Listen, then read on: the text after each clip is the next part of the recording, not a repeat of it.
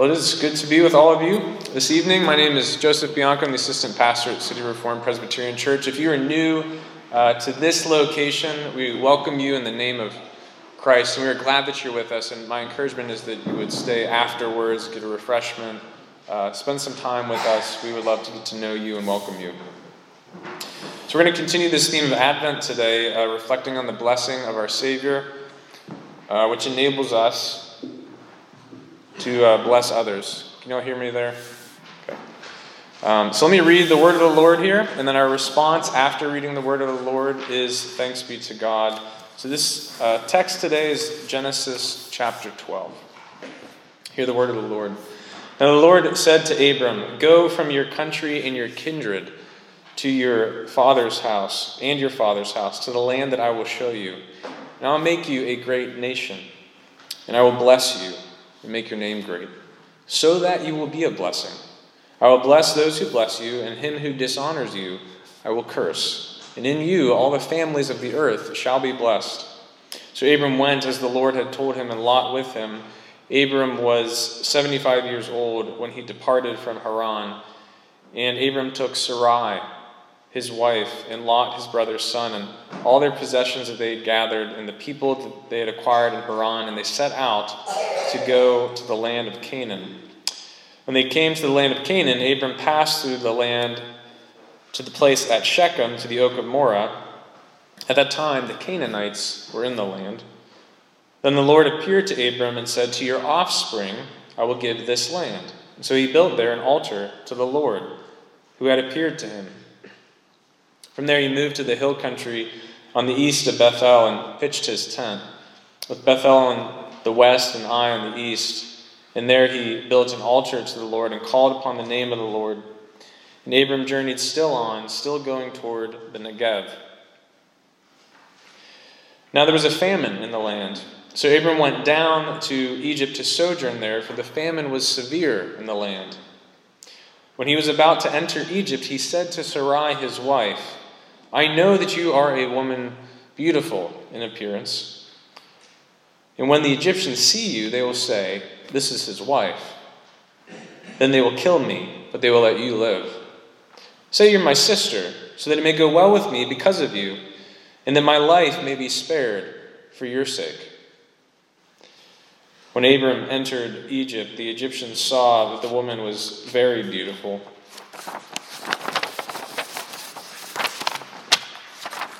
And when the princes of Pharaoh saw her, they praised her to Pharaoh. And the woman was taken into Pharaoh's house, and for her sake he dealt well with Abram. And he had sheep, oxen, male donkeys, male servants, female donkeys, and camels. But the Lord afflicted Pharaoh and his house with great plagues because of Sarai, Abram's wife. So Pharaoh called Abram and said, "What is this you have done to me? Why did you not tell me that she was your wife? Why did you say, 'She is my sister,' so that I took her for my wife? Now then, here is your wife. Take her and go." And Pharaoh gave men orders concerning him, and they sent him away with his wife and all that he had. This is the word of the Lord. Let's pray. Lord, this indeed is your word. Lord, your holy, infallible, inerrant, inspired word, for which, Father, we are grateful for its central message, the proclamation, the good news of the gospel, the salvation of our souls. Father, would you now impress this word upon our hearts? Would you work even through my failings, for your goodness, for your glory. Father, would you bless this word to our hearing ears, give us attentiveness. We thank you, Father, for your Spirit that is at work. We pray it in the name of Jesus. Amen. So Abram really was a blessed man. I want you to imagine being Abram, right? And God comes to you and he says, of all the people, sorry, I'm not used to this being here. Of all the people who I choose you to bless.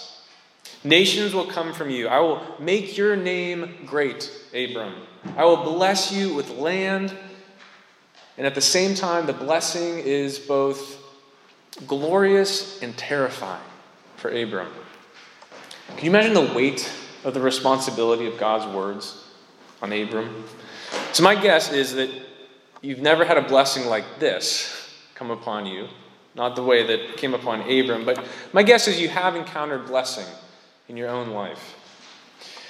But how about a blessing that seemed so great in your life that it felt unreal? It felt like, could God really be doing this thing to me? Am I that special? So we actually tend to do this in a particular blessing that we receive in the course of our lives, right? And I bet you can say what I'm thinking right now. It's when we fall in love, right? That's kind of how we feel. Like we have come upon this person, and then all of a sudden, I have received the greatest blessing that I could imagine. And when this happens, we tend to do something. We tend to cling, right? We tend to cling to the person or whatever the blessing is. Not just cling sometimes, but especially maybe when the relationship gets rocky or troubles arise, we tend to squeeze tighter, our fists clench a little faster. So I had a relationship like this when I was in college. I met who I thought would be the perfect person for me, and in my immaturity, I would try to hold on tighter and tighter and tighter as the relationship grew worse and worse and worse. Now, we don't just do this with people, but we do it with a lot of things, right? Not just relationships. We do it with hopes. We do it with dreams. We do it with aspirations. I want you to think, what has that thing been for you? For Abram, it was enormous, bigger than anything that we have experienced. And unlike when we receive a blessing, Abram knew it was from God. God told him, Abram, I will do these things. But like us, like all humans, Abram tries to control the blessing, even giving his wife away, right, and forsaking the covenant of marriage that God told him when he told Adam, your covenant is with your wife. So the blessing was good, it was from God, but Abram went about receiving this blessing in the wrong way. So how do we receive blessings from God? And once we receive it, how do we handle God's blessings? You can even think of this building as a recent blessing we as a church, right, have received. You can think of blessing you personally received. So I can tell you the right answer before this is the end of the sermon, right here. We receive blessings in order that we may bless others. We are blessed in order that we may bless. So I want to look at the blessing through Abraham's story this evening. First, understanding that the road to blessing may be winding. Second, that the winding road can challenge our faith. And then third, that God will, even despite us, bring about his blessing. So those are my 3 points. The road of blessing may be winding. 2, it can challenge our faith. And 3, God will bring about his blessing. So the road to blessing may be winding. I'm in verses 1 to 9. So let me begin in modern Baghdad. Okay, modern Baghdad, because that is where Ur of the Chaldeans is, where Abraham starts out his journey. You can read that in Acts 7 and then the chapter before in Genesis 11. So when the text says, go from your country and your kindred to your father's house, the land that I will show you, it means take everything you knew, Abram, and leave it. So Abram then travels from modern Baghdad to modern Turkey. I'm giving you these names so you have a sense of how far this is geographically. Modern Turkey is where Haran is. And from there he makes his way to the land of Canaan, where God calls him, which is where we can think of as modern-day Israel, more or less. So this is no short trip that God calls Abram on. We're talking hundreds and hundreds of miles that Abram is walking through foreign land and foreign territory. Abram is a wanderer. That is what he is. So God doesn't just call Abram to go, but when he says to go, he makes a covenant with Abram, a promise, a relational promise based on a relationship. That God will make of Abram a great nation, that God will bless him, that he will make his name great. See verse 2 here. God says, I will bless, I will make your name great. It's God that's going to do it. It's God's promise to Abram that although Abram was no one special, really, he was the average Joe, God promises to use him in extraordinary ways. Even there, God does not stop, but he says that he has blessed Abram, verse 2, so that Abram will be a blessing. Abram is the vehicle, right, through which God will bring about the blessing to all of mankind. So to drive my point home, I want you to contrast with the story that comes right before Genesis 12. In Genesis 11, which is the Tower of Babel, right? And in the Tower of Babel, chapter 11, verse 4, the people are crying out, they're building this tower, saying, we will make a name for ourselves, right? And God confuses them. But here, God says to Abram what? I will make your name great. God will go before Abram, blessing those who bless him, cursing those who curse him. So verse 3, through Abram, all the families of the earth shall be blessed. This blessing will extend. Brothers and sisters, blessing is not an end in itself. We are blessed not to hoard, not to take the blessings and to keep them tight, but to take that blessing and to bless others. So you need to remember this covenant that God makes with Abram in Genesis 12, 1-3, because these promises that God makes to Abram, as you read the Bible, if you're new to Christianity, these will develop throughout the whole rest of the story of Scripture. And they will culminate in Jesus. So verse 4, to Abram's credit, right, he goes. And seemingly quickly, he leaves, and Abram really does take a very winding road to blessing. He travels hundreds and hundreds of miles. He knows he's supposed to go to Canaan, but God doesn't tell him where in Canaan to go. So he just keeps going until God says stop. So Abram travels through in verse 6 when the text says, at that time the Canaanites were in the land. Now, you have to put yourself back in history here to understand why that's important. The Canaanites were actually particularly known as a ruthless and a vulgar people. So John Calvin speaks about them this way. He says, the clause concerning the Canaanites is not added without reason, because it was no slight temptation to be cast among that perfidious and wicked nation, destitute of all humanity. That's the land that God called Abram to. The point being that God told little Abram with his small group of people and his 70-some-year-old wife to travel abroad to a land filled with Canaanites, and that would be the land they were promised. So we can rightly assume that Abram was afraid. That this is a big task before him. So another way is to say it that Abram must have had some great faith to trust God in this way and to go. His journey was becoming more difficult, and it would have been easy for him to wonder if God was really going to fulfill his promise as he wandered. But then verse 7, God shows up in that land, and he assures him. He says, to your offspring I will give this land. Verse 7. So I want to pause here. Now let's be clear. The call of blessing is winding. And you and I are not called, right, to have nations come from us. To travel to foreign lands like in the way Abram did, to be the patriarch of Israel. That is not your call. I can tell you right now. It's not my call. But you are called. You are called. So let's not confuse ourselves with Abram in this story, but it's worth asking, if I am not called to exactly what Abram did, in what ways am I called? And I'm going to give you two. There's a general call, which we are all called to, and a specific call. So generally, we are all called to God's word, right? We are called to bless others, to love our neighbor, to serve the weak, to obey our Lord, to serve the orphan and the widow, to love the Lord with all of your heart, mind, soul, and strength, and love your neighbor as yourself. The summation of God's word, we are all called to generally. But there is a specific call as well. So that specific call is that thing which is unique to you individually, that thing that God equips us to do. So perhaps if you are a husband, it could be loving your wife well. That is your call.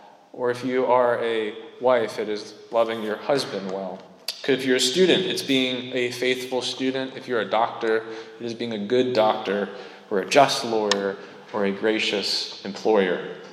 The specific call of that neighbor, right, that lives only next to me, that I'm the only Christian that person knows, and that's who God has called me to love.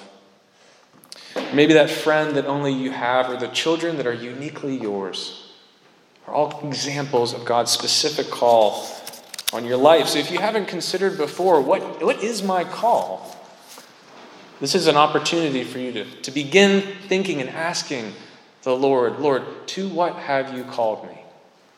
So we can talk about even the call of a pastor, right, as a specific call. I felt called to the pastoral ministry when I was in 7th grade. So the day after I believed, I felt called by the Lord to be a preacher. But I ignored the call until a year after college when I finally pursued his call on my life. So look, we're not all called, right, to full-time ministry, but make no mistake, if you're a Christian, you are called. So I want you to consider the call, the winding road of blessing, which any call is a blessing by God. Would you consider Abram as you consider your call? Abram in the wilderness, waiting for God to show up in the land of the Canaanites.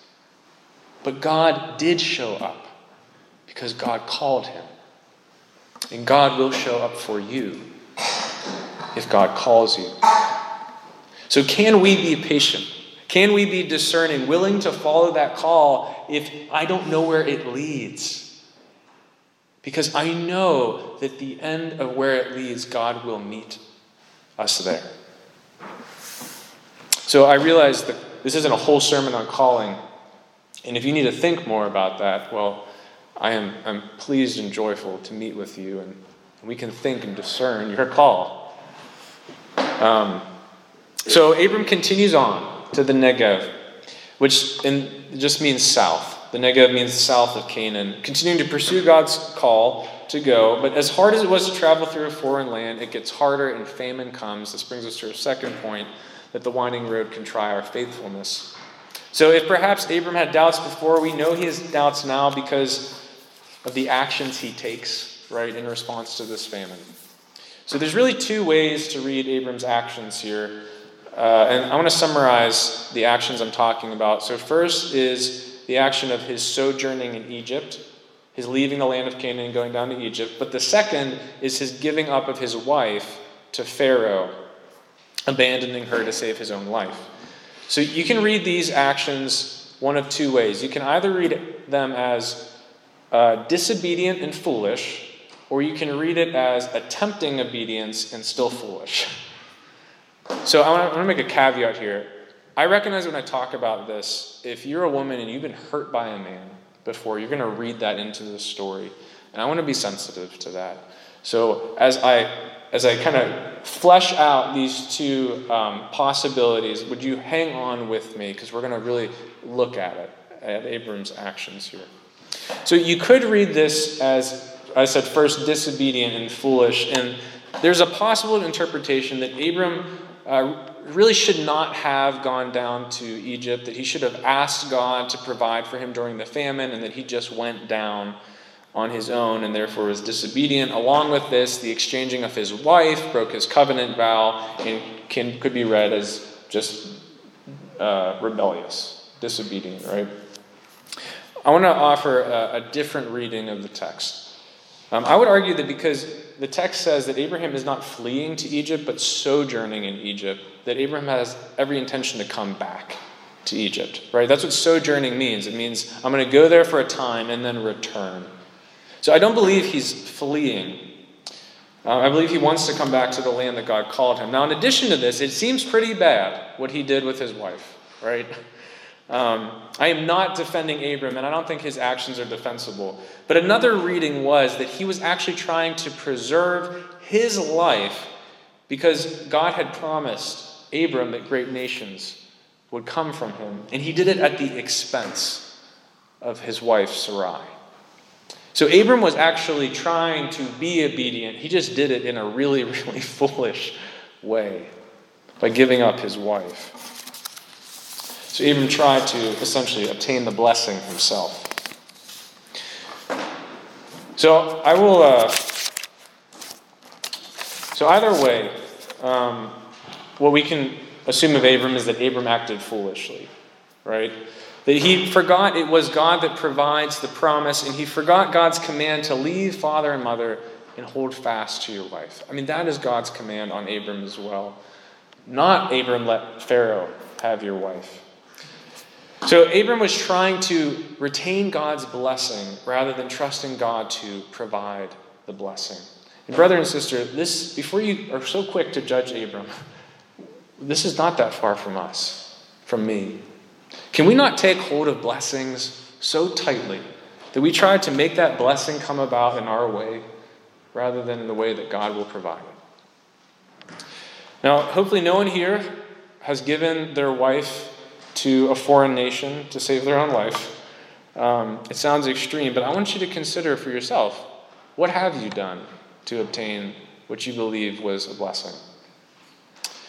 What have you assumed that God wants you to have, so you try and you obtain it by any means necessary? So here's an example. So Paul says, for a reason, fathers, do not exacerbate your children. Might we push our children so hard in life because we want good things for them that we forget God's command to not exacerbate them, and so try to obtain it on our own without looking to him to provide? Here's another personal one. I told you I felt called to ministry earlier from a young age, but once I was called, I had to contend with the possibility of failing in ministry. I had to repent that my grip around my call and God's work in my life was far tighter than it should have been. And I had to loosen the grip. So what is that thing for you? So I'll tell you what happened when I loosened the grip. Ministry became so much more a joy for me than a burden. Because I was assured by God that even if I failed, that he will bring about his promise. That the gospel will go to the nations. That people will be blessed. And he does not need me to do it. So ministry became a joy for me. Brothers and sisters, I would actually even go further to say that the things we do that are even good things we can do in really foolish ways. Clinging to ourselves rather than clinging to God, whether it's parenting or doctoring or serving or giving or loving, if you do it apart from God, it will not go well. And we will be discouraged. So Abram gave up his precious, beautiful wife to preserve his own life. Paul's call on husbands is what I was reminded of when I read this passage, right, from Ephesians 5. Do you remember what Paul says to husbands? He says, husbands, love your wives as Christ loved the church. And how did Christ love the church? He gave his life up for her. Abram did the exact opposite. He gave up his wife to save his own life. Now, I don't want you to leave you there, because there is good news. The good news is this, that although we may fear, right, that we will not receive God's blessing, God will work even despite us. And this is what happens in verses 17 to 20. And this is what happens for Abram. So this is my third point. God will work even despite us to bring about his blessing. So Pharaoh takes Sarai, and we don't know all the details, but we do know that Abram got really wealthy, right, from trading his wife over to Pharaoh. So verse 16. And that although Abram did not protect Sarai, God did protect Sarai. Look at verse 17. But the Lord afflicted Pharaoh and his house with great plagues because of Sarai, Abram's wife. God protected what Abram did not protect. God is in the business, right, of preserving his blessing, of preserving Abram and Sarai, because God will keep his promise. Pharaoh becomes divinely aware that God is plaguing him, so he gives back Sarai, and Abram gets to keep all that he had. Verse 20. So something seems wrong here in the story, right? Doesn't it seem wrong that Abram messed up? So why is God letting him keep all of these riches that he got from Egypt? I mean, what man hands over his wife and then God says, okay, you messed up and I'm going to let you receive the benefits from it? He gets his wife back and he gets all of these goods. So I am convinced it is exactly because Abram messed up and God still blesses him that shows that God is not doing this for Abram, right? God is doing this for himself because God will bring about his promise, and it is through Abram that he promised to do that. He's doing it because God will keep his promise despite Abram's foolishness. And if you do not think that God blesses you and blesses me despite our foolishness, then you do not know the grace of God or the depth of your sin. We do not earn blessing. I can't say it more simply than that. We do not earn grace. Even our most perfect obedience is rags before God. Rather, God bestows his grace freely and at his discretion. He chooses who to bless and he chooses who to curse. And in this case, his blessing is on Abraham. And through Jesus Christ, if you are in him, his blessing is on you. That although Abram is a commendable man, he is not a perfect man. And the nation that would come from Abram, Israel, would be increasingly more rebellious than Abram was. But God used the messiness of Abram and the rebelliousness of Israel to bring a Savior who would be perfectly obedient because we are not. A Savior who would actually earn the blessing that we cannot earn. Jesus was perfect. Jesus did not sin. He didn't sacrifice his disciples, right, to save his life. He sacrificed his life to save his disciples. Don't you see? Jesus is the fulfillment of this covenant promise made to Abram over 4,000 years ago. Jesus is the blessing by whom all the nations of the earth are blessed. Not only is Jesus the blessing, but the blessing Jesus deserves because of his obedience, because of his righteousness, because of his perfect love, his faithfulness, he gives to you. He gives it to me. Jesus does not squander his own blessings, but he gives it freely. Jesus enacts the covenant promise in Genesis 12, 1-3. He came to earth, he took all the blessings, he took all the rights he had as the Son of God, and he laid them down so that we might receive the blessing of God. Jesus gives you your blessings, he gives me mine. We do not earn it. That is why it's called grace, that he would take our punishment and that we would receive his reward. Now, as we close, I just want to briefly consider how we have been blessed, that we may bless others. So first is generally. We have all been, in a general sense, by common grace, blessed by the work of Christ. So if you're not a Christian here, you might not have thought of this before, but have you ever thought of the impact that Christianity has had on the world, on societies, on nations, America itself?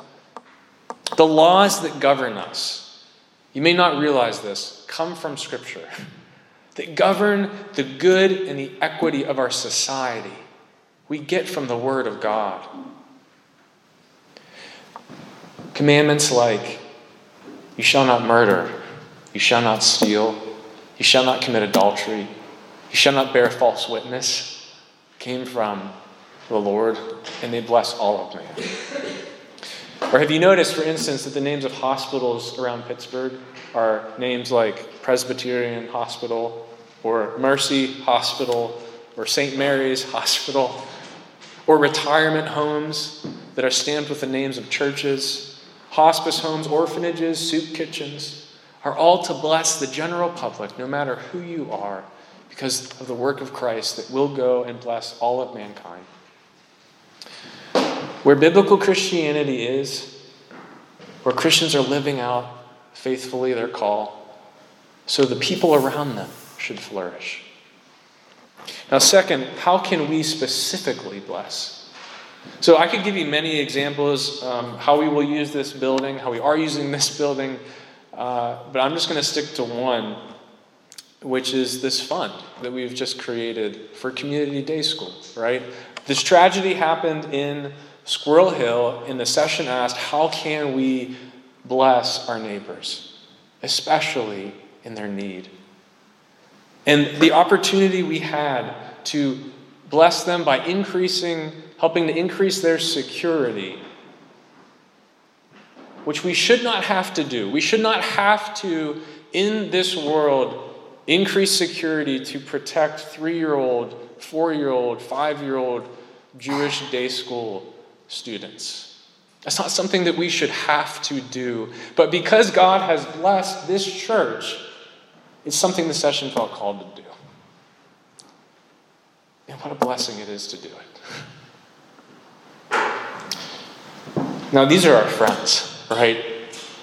But let me push it even further. Jesus loved us, and he says this in Matthew 5:44. He says, "But I say to you, love your enemies, bless those who curse you." Jesus came while we were his enemies. Jesus died for us while we hated him. Can we love our neighbors, love our friends, love our spouses, love our enemies as Christ loved us? Can we bless others? Because in Christ Jesus we have been richly blessed. Let me pray.